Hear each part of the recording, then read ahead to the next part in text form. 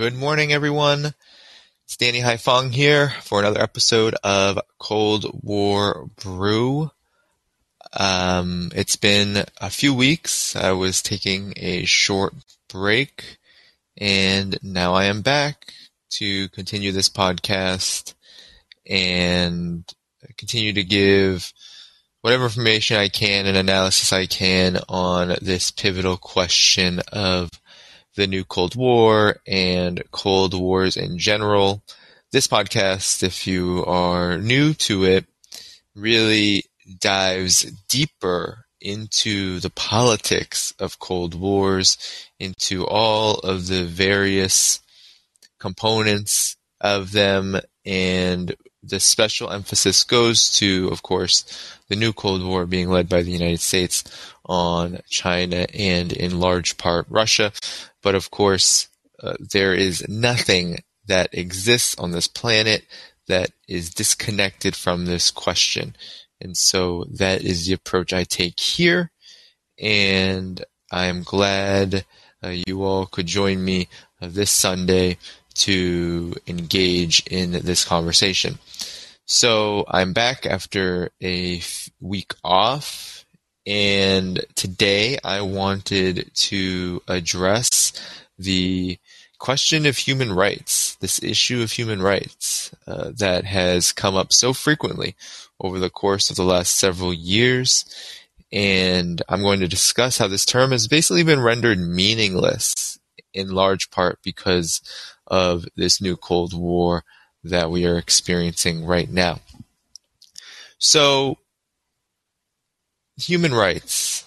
This is something I'll probably talk about for about 20 minutes, and then I will open it up to discussion. So please do, if you have any questions that you want to discuss, there will be probably about 20-25 minute period where we can discuss anything that may be on your mind related to this or anything else that you may want to talk about with me. So the reason why I want to talk about human rights in particular is because at this moment, Shanghai, and I'm going to be doing a lot of coverage about Shanghai and other arenas as well, Shanghai is experiencing a pretty large outbreak of COVID-19's Omicron variant. China has implemented its dynamic zero COVID strategy, as it calls it, and life in Shanghai has changed immensely over the past several weeks, with likely several more weeks to go before the situation changes. And of course, as has been the case for the last 2 years, the U.S. and Western corporate media have used the occasion to spread this dystopic, quote-unquote, authoritarian narrative about China and insinuating that China is this nightmare for human rights.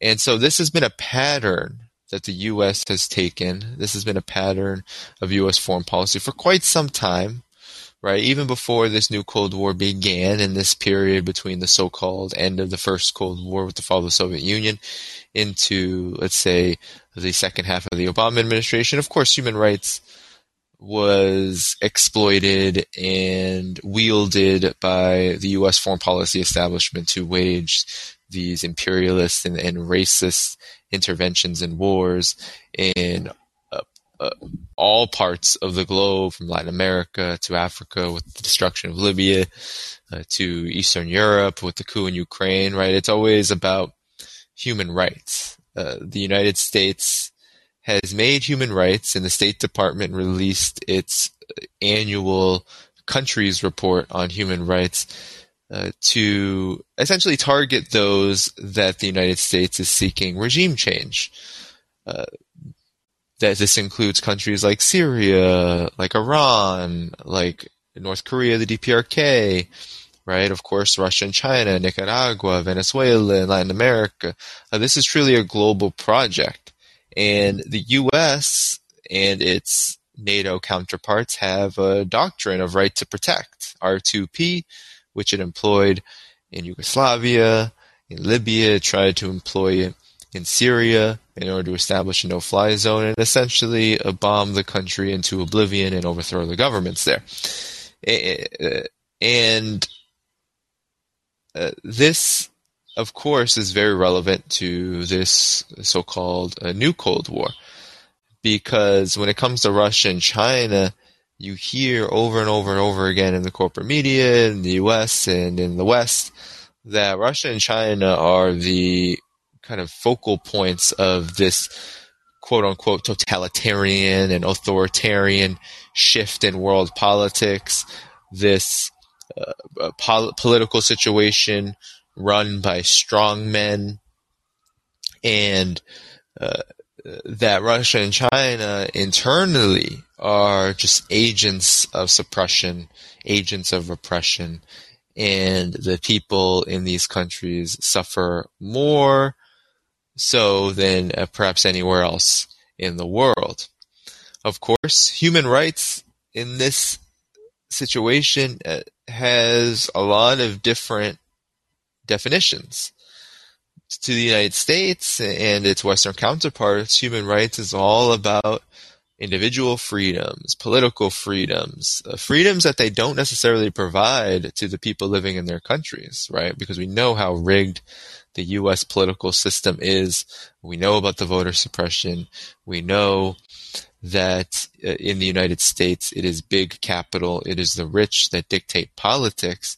But nonetheless, individual freedoms, I guess you could say, run outside of the realm of economic human rights, the right to housing, healthcare, and education. These are prioritized because they can more easily be propagandized and exploited to divert people's attention from the real situation, which is that the United States and the West are governed by a dictatorship of capital.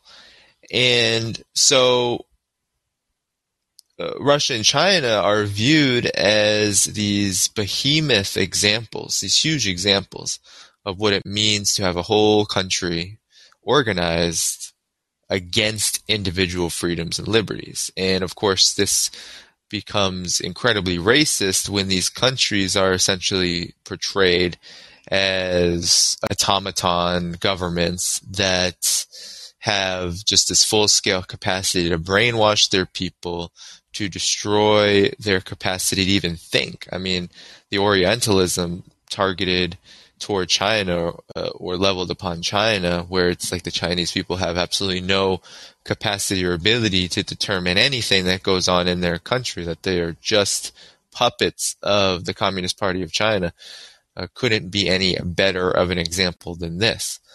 So the United States and the West wield this concept of human rights as a weapon in this new Cold War. They wield it in a way where they are portrayed as the arbiters of what it means to be a quote-unquote democracy, to be a champion of quote-unquote freedom. And it is those countries, with Russia and China in the lead in this new Cold War, that challenge the hegemony of the United States, which are viewed as the biggest human rights violators. And so the term has been rendered meaningless because the United States' human rights record objectively is absolutely horrendous, the West included in this. I mean, we're talking about a social system that has dominated the West, a colonial model, an imperialist model, which has the blood and the lives of hundreds of millions, if not billions of people on its hands.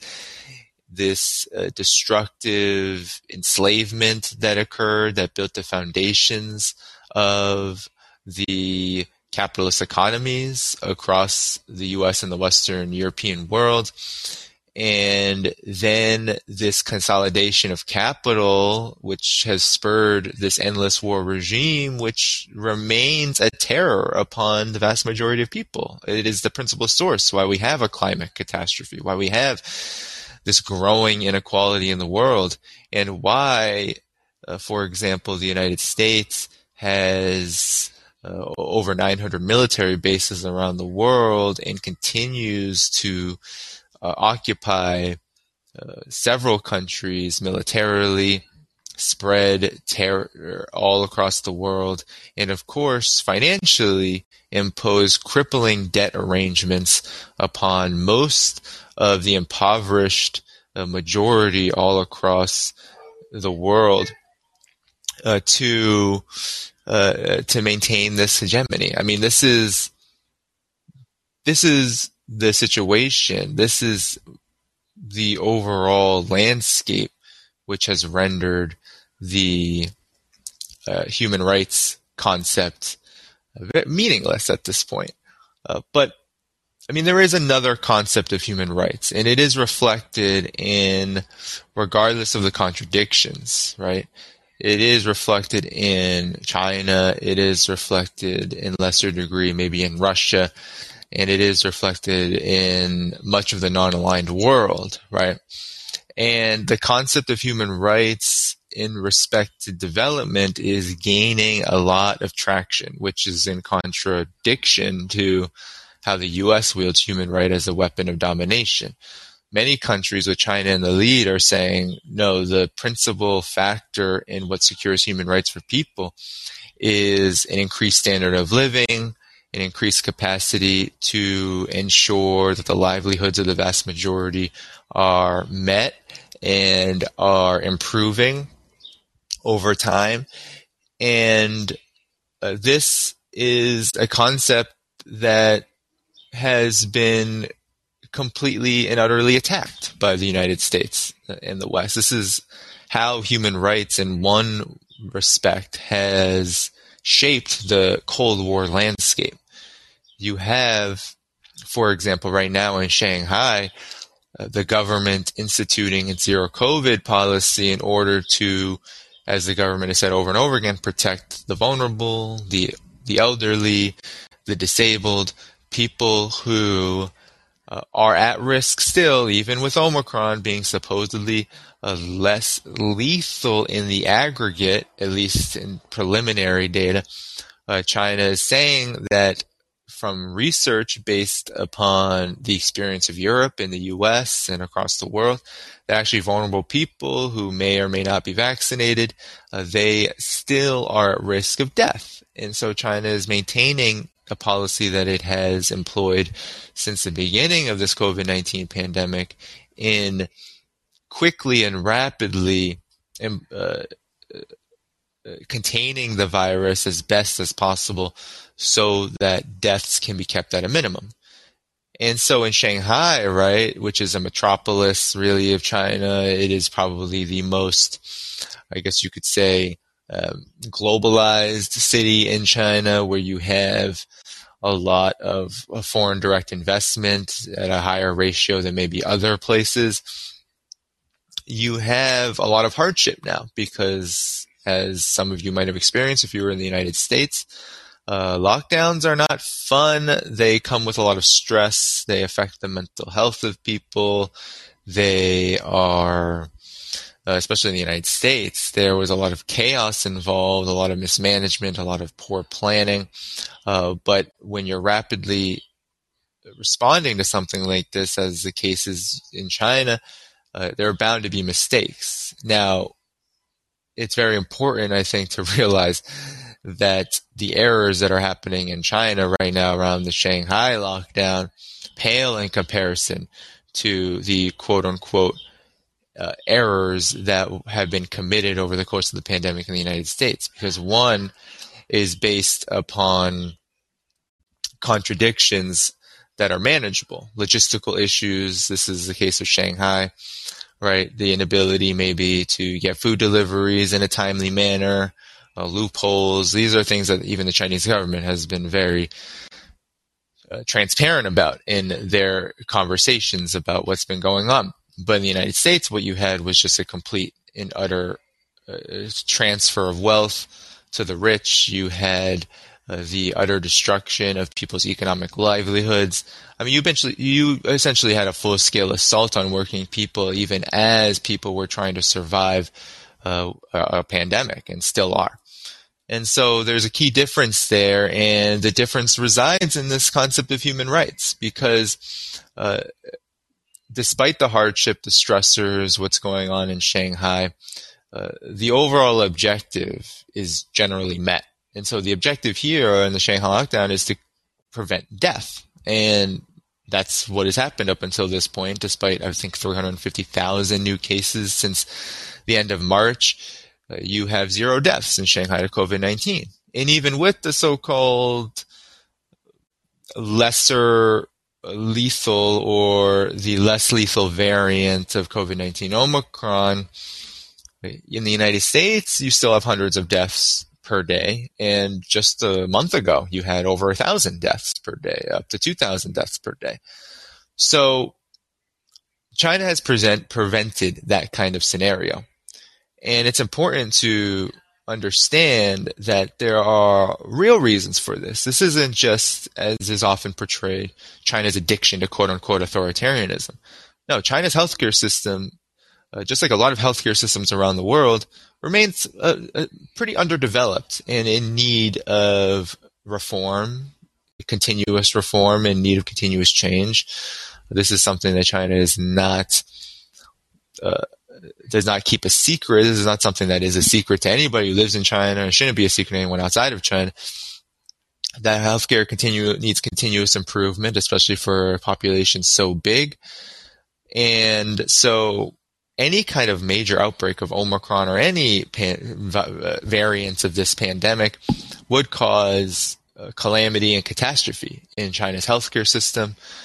And so that's why zero COVID in one respect is very, very, very important. It's why this policy of containment is very important, because there just aren't the hospital beds. There aren't the hospitals. There aren't the number of doctors that are needed to treat people who might get sick en masse. I mean, we've seen this in the United States to a really horrific degree, that even with all of this talk about the pandemic being over and let's just go everything back to normal, you still have healthcare systems completely over capacity and stressed, and it's been an absolute nightmare for healthcare workers.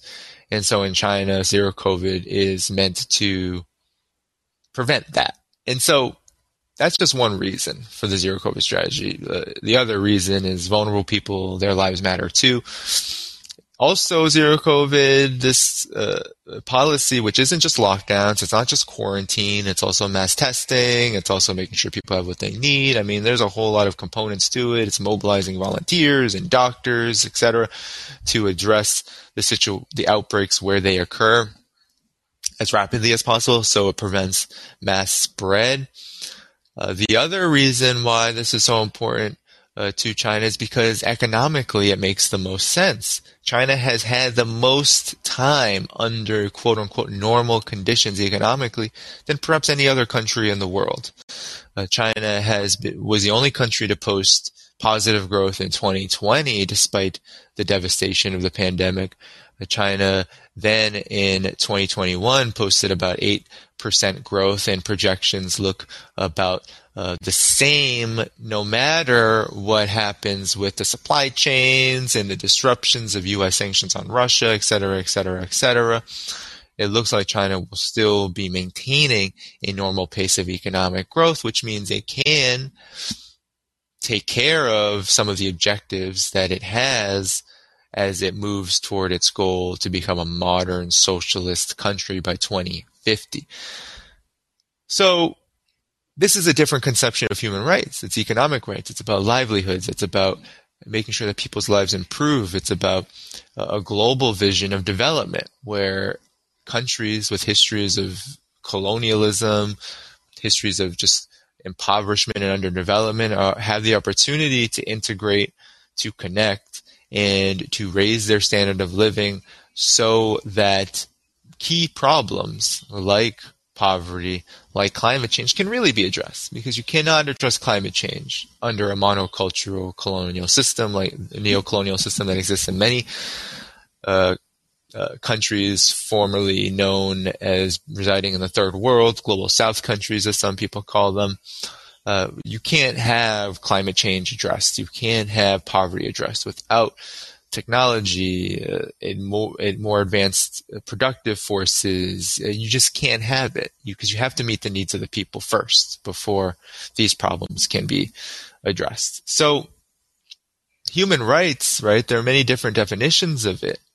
in the US and the West have tried and attempted to render it completely meaningless, and I think have succeeded within their context, because most people view China and Russia and all of the countries aligned with them as just these human rights catastrophes, because supposedly they don't adhere to the standards of what the West thinks is human rights, which is, elections and individual freedom and the right to go shopping despite a massive outbreak of a potentially deadly disease, right? So this concept of human rights, this conversation about human rights will be ongoing. There will continue to be instances, and the United States is doing it, the media is doing it with regard to Shanghai, right? Painting China as this dystopia. They're doing it in regards to Russia right now, right? In its intervention in Ukraine. They're painting Russia as this just Putin-controlled government that is just massacring civilians in a wanton manner, and at the same time suppressing the resistance of Russian people over and over and over again.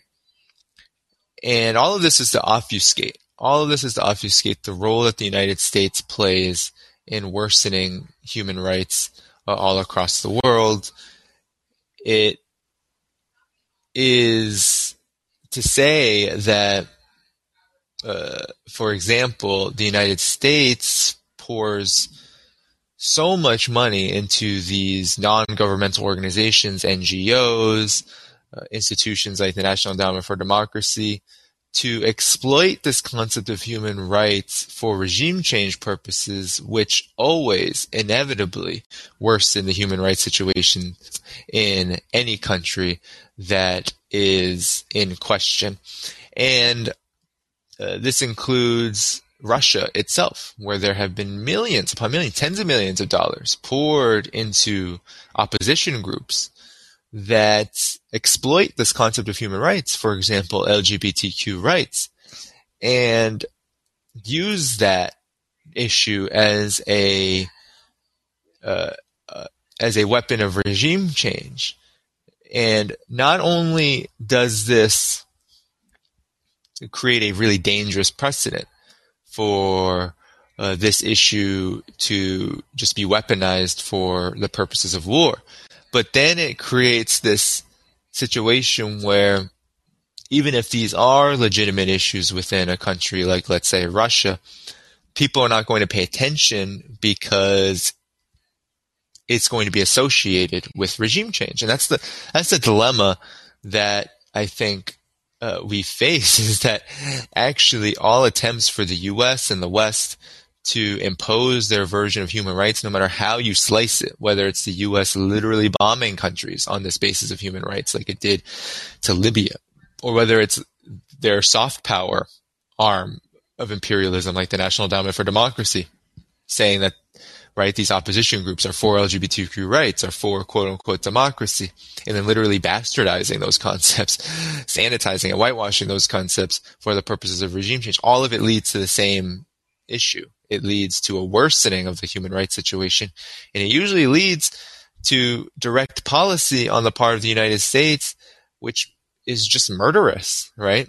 So oftentimes the United States will say that a country like Russia, like China, like Syria is violating human rights, and then it will levy sanctions on those countries, which are known to murder people and kill people, right? I did a segment on my YouTube program, The Left Lens, about this record of sanctions and the data that we have, right? So the Center for Economic Policy, they found that the Center for Economic Policy Research, they found that between 2017 and 2018, those 2 years in Venezuela, U.S. sanctions had killed upwards of, I believe it was 40,000 people, so tens of thousands of people. In the DPRK in 2018 alone, Korea Peace Now, they found that thousands of people had been killed due to the lack of medical supplies, so premature deaths due to the lack of medical supplies and technologies needed to treat preventable diseases, that at least several thousand people had died in 2018 alone, even though they could have been prevented with access to the global market. So these sanctions are already known to be murderous, but yet over and over and over again, the United States employs them against countries in this new Cold War. Now China and Russia to a much more severe degree, the sanctions are against them, but China also has sanctions against certain sectors, Huawei, and also these diplomatic sanctions, which are meant to try to achieve, even if the goal isn't generally met, to try to achieve suffering and instability and chaos within these countries in order to strengthen the argument, strengthen the policy, and strengthen the overall objective of the new Cold War, which is to not just contain these countries, but to transform them into vassal states of the West. And while this may seem like a pipe dream, right, because Russia and China don't seem like they're going to be going in that direction anytime soon, the objective is the same. So that's just a brief summary of the role that human rights plays as a weapon in this new Cold War. Of course, this new Cold War, while many people see it as this kind of isolated Russia-China, or even just China or Russia, right? Some people refer to the new Cold War on Russia, new Cold War on China. While people view it in that lens, I view it as much broader than that, with these two countries at the center of a larger global policy of imperialism and racism and militarism and domination that the U.S. is employing and spreading across the world in order to maintain its hegemony. And so that's the role that human rights plays. Whenever you hear it come out of the mouth of Antony Blinken or any other U.S. official or EU official or NATO official, when they say human rights, you should think war. You should think danger for humanity. And that's not irony. That's just the nature and the character of propaganda. So I'm going to end my segment now so that we can have a good 20 or so minutes to chat. So thanks for coming through today. I appreciate it. So yeah, if anyone wants to call in, please do. I am here. Let's see. Okay, I got to go back. So I see one caller in the queue, Peter. I saw Ty in the queue. I don't know if you want to jump back in before Peter, because I saw you in there. I don't know if you left accidentally or just wanted to wait till the end of the show. But I could take your call as well. Sometimes there's a little bit of a lag, so apologies for that. But I'll take Peter. If you do have a comment, I do urge that maybe you keep it to a minute or two, or 2 minutes tops, just so we can get to others, especially for today, because I will be leaving probably in the next 20 minutes or so, maybe 15 to 20 minutes. So I'm going to get to Peter. I will take your call. All right, Peter, you are on. Thank you. Good morning, Danny. Well, I saw someone commenting I'm a Chinese spy. That's kind of hilarious. I will keep my comments short. Danny, you are a mixed racial person, right? Your father is a white and your mother is a Vietnamese. Yes. And I want to bring this up. I actually believe you said human rights is meaningless. I actually believe human rights is very meaningful. In the Vietnam War, it's called you use your enemy's weapons to defeat your enemy. This is well illustrated in the Battle of Ap Bac. And so human rights, it's a very powerful weapon. Malcolm X already said, he wants to elevate the civil rights into a human rights matter.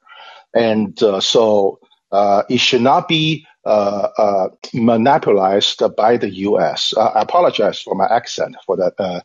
And I am from China, and I know quite well about what the Marxism is and all that. So relating back to your background, if you Google this called Malaysia Without Border on internet, there is about 400 people like yourself, Danny. They are children of an American GI and a Vietnamese mother. The United States government continuously deny their citizenship of the United States. That's a human rights violation. These people came to this world with nothing, not because they did anything wrong. They just happened to be born by a U.S. father and a Vietnamese mother. And the United States is solely responsible, bring a total war in Vietnam. But they do not hold themselves responsible to address the human rights issue of these 400 Americans, just like yourself. And this is relevant because many people complained about the immigration crisis in the southern border. I wonder how many of those illegals, they call it, are due to the fact that their country's political system and the economic system is completely messed up by the regime change of the West, right? So it's all about human rights. You should use that human rights topic as a weapon to attack your enemy, whether it's anyone. I don't defend China's practice on human rights in some areas, and I can definitely attack a lot of human rights practice in America, and this is one of them. And you have talked about Ukraine. The Ukraine war, the first victim of the war is those civilians. They are migrating out of Ukraine en masse. Is U.S. responsible? Is U.S. responsible to receive those immigrants, regardless whether they are white people or black people or brown people?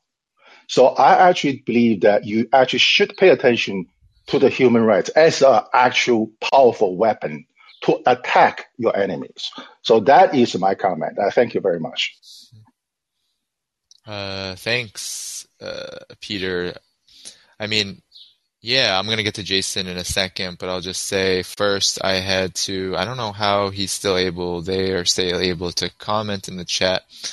I did ban them. I don't know what's going on, but there's some troll in the chat right now spewing racist garbage. So if I'm unsuccessful at banning them, I will be having to take that up with the app because for some reason they're still able to publish, and I've banned them many times. But in this question of human rights, yeah, I mean, a lot of this question of migration, I mean, it was true in the case of my family, true in the case of many people migrating from other countries to the West, is the fact that the United States is destroying their countries, the West is destroying their countries, facilitating this migration. And, it's my opinion that, as I said in the narrative that, or the monologue, that I do think that there is a different conception of human rights. There are many different conceptions of human rights, so we have to define and come up with our own.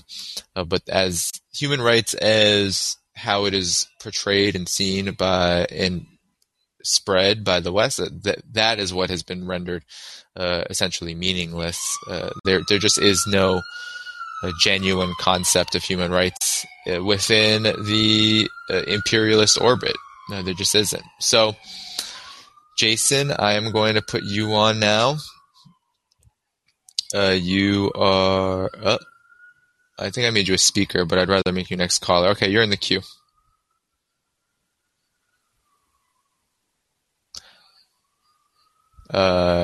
Oops. Okay, hold on. Okay. Okay. Jason, could you call in one more time? Sorry about that. I'm still getting to know this. Yes, there we go. Okay. Jason, you are in the queue again. There's a little bit of a lag here. Can you hear me? Yes, I can, Jason. Hi. Okay. So here I am again. I believe I called you like a month ago, something like that.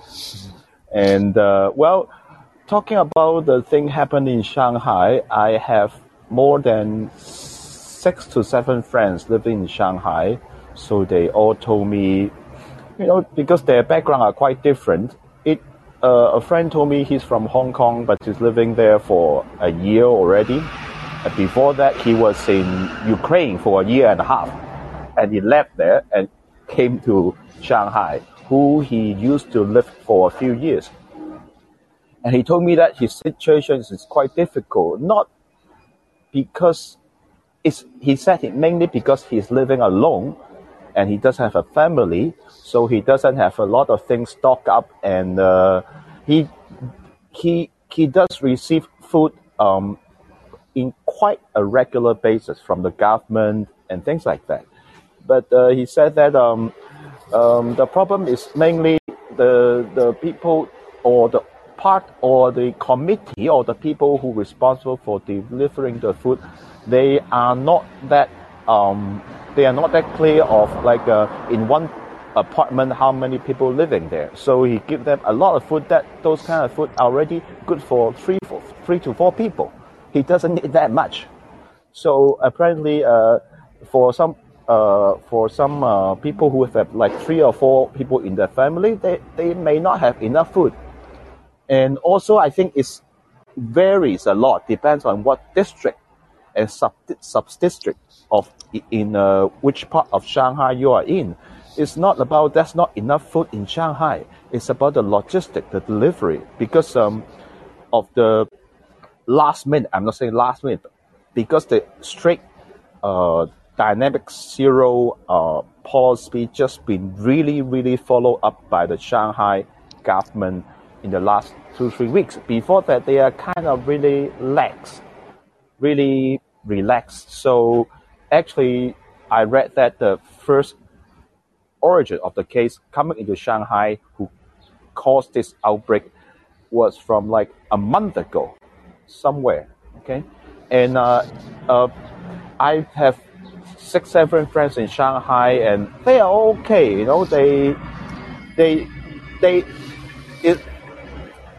It's mainly about not enough food. It's about the mindset, the psychological, mental, the problem that I really feel as well. But I also have friends in Shanghai. Every day he's drinking beer, having some really good food. So either he got some really good the delivery service, because in China you get a group buying, okay, 团购, and so if you have the way to buy food in groups, life may be easier for you. And all over China, I have more than 10 to 20 friends, all spread out, all in different parts of China. A few of them, they just finished their, not really lockdown, semi-lockdown. Things are much better outside Shanghai. Maybe difficult also in Jilin, but of course Shanghai is a more serious one. And also, I also always wonder, how can U.S. complain about, or the U.S. or Western media complain about the horrendous draconian lockdown of Shanghai, no human rights. I mean, when you just had almost 1 million people die in your own country, and in Europe and US together, total almost 2 million people. How can you say something like that? It's totally crazy. So I think in China in the last, because I've been on and off going to China, and actually I living in the 5 major cities in China: Shanghai, Beijing, Guangzhou, Shenzhen, Chongqing. Each of them from 1 year to 5 years in the last 20 years. And I've been going to more than 50 cities in China, and I've seen a lot of improvement in the last 20 years.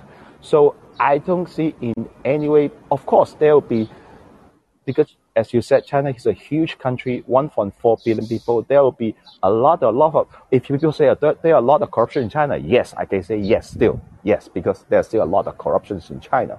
But in the last 10 years, especially after Xi Jinping came to power, he really crammed up a lot of this corruption. And that's why reflected in the many surveys that the Chinese people had really high confidence in the government. I mean, that really says all. Okay, no government in the world is perfect. Okay, I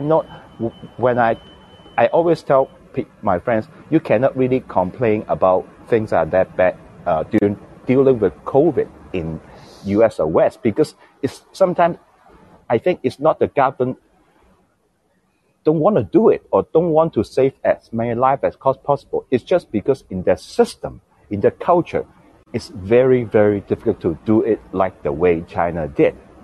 For me, it's not possible. I'm just saying that it's not like a US one, many people die in US. I'm not saying that because it's also not fair. It's just the system are not built up in this way, and the culture and the value of Americans and a lot of Western people, they are not the same as in Asia or in China. Yeah, that's what I wanted. That's more or less what I want to say for this time. Thank you. Thanks, Thank Jason. you. Thank you. That was a great. I think that was a great sort of inside perspective. I'm actually going to be speaking with someone who lives in Shanghai tomorrow night on my YouTube channel, The Left Lens. Just check that out. He's been talking. It's Sean Rain. He's been talking about his experience in lockdown in Shanghai, and I think a lot of what you said definitely resonates. Yeah, it's just so interesting that the United States has this massive record of casualties to COVID-19, and yet it feels like it has the right to judge China, which has, despite all those hardships that Jason mentioned, right? And there are hardships, and there are logistical issues. There is a lot of variation, as Jason mentioned, in how successful some of these efforts are to get deliveries to people. The central government, though, has stepped in. And I think a lot of these things are easing over time now. Now that the central government has stepped in, and there's also been a lot of solidarity among people in the community as well. And so the situation isn't as grim, even though, unfortunately, the spread of COVID-19 still hasn't been contained just yet. There's still a lot of positive cases coming in because of delay transmission. So with that said, though, I had a couple of people in the queue. I have Rudy that I will bring in now. Okay. You can speak, Rudy. Hey, what's up, Danny? How you doing? Hey, what's going on? I'm all right. How are you? Good. My question is, you know how the U.S. has done a bunch of war games, some 18, and in the last 18, the U.S. has lost to China in their virtual war games, right? The U.S. can lie to its citizens and pretend that it is stronger than it is, but it can't fool China. It can't fool China because if I know this, the Chinese know this. So how are the Chinese, I guess, ruling based on this information? You know, because we know that the U.S. is trying to put the stranglehold on China, and you know, China knows that as well, obviously. And then China also knows that even according to U.S. like estimates and stuff, it is weaker than China in a war, potentially. So I guess, how does it sort of take the U.S. seriously? And yeah, how do you govern based on information like that? That's an interesting question. Well, I think that China's policy is pretty clear in dealing with the United States, and that China tends to avoid any kind of any kind of confrontation with the United States for many different reasons. The main one is that it's likely to be unproductive because the United States really fuels and thrives off of its confrontation with other countries. And so China takes a real sort of diplomatic approach, says that it's interested in maintaining cooperation no matter what the United States does. It says, its relationship with the United States is very valuable, but China does also, draw a lot of lines about what is acceptable and tolerable in terms of the U.S.'s position towards it. So on questions like Taiwan and Hong Kong and Xinjiang, and even on issues of human rights and development, etc., sanctions on other countries, where China is very vocal against those things, against the way that the United States approaches those things. So, the United States is going to do what the United States does, and I think China understands the overall global situation is pretty complicated because there is this growing interconnection among people and nations, while at the same time the United States has this policy of endless war and the West has this policy of domination that kind of goes against the overall trend of development. And so it really is about navigating these issues in a way that protects the integrity of China's sovereignty, as well as promotes a vision that, adheres to the values of its government. And so none of this can be done perfectly in such a world, but there is, I think, an overall divergence happening, and I think the way that China approaches this divergence is one that is very diplomatic and very interested in cooperation, and also balances that with the right to defend itself from aggression and the right to defend others from aggression as well, in a way that maintains global stability. I mean, even just talking about it, all I can think about in my head is this kind of tightrope, right? Walking along a tightrope, trying to strike a balance between forces that really don't go together, right?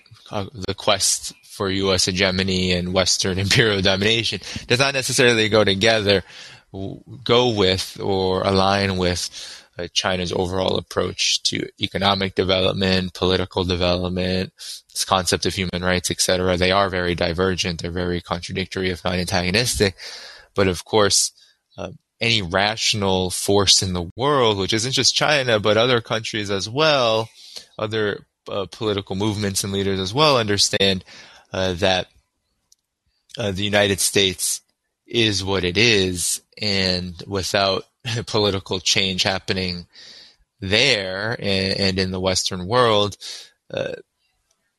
what is possible in terms of asserting a different political model will be limited until there is, I think, a different a political situation globally. So I am going to, I think, close up the room. I apologize to those who were in the queue. I know, Peter, you wanted to say something. If you guys have comments, just quick comments, I can take them, but I won't be able to answer any questions right now. So I'll put you back on, Peter, and then Rudy. So I'm going to make you the next caller. Peter, if you have a short comment, up to a minute. Sure. One comment just for this listener, Mateod. Basically, someone is doing a way better job than this Mateod. Her name is Amy Wax. She is a University of Pennsylvania law professor. She has a medical doctor degree.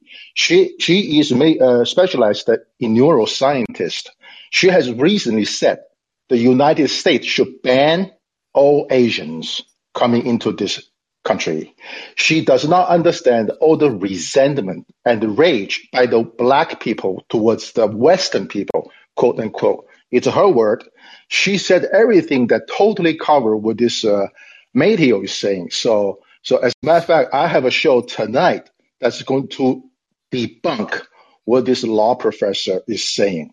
It's probably she's probably the most racist person, with the highest IQ, because IQ is important for this guy, Matod.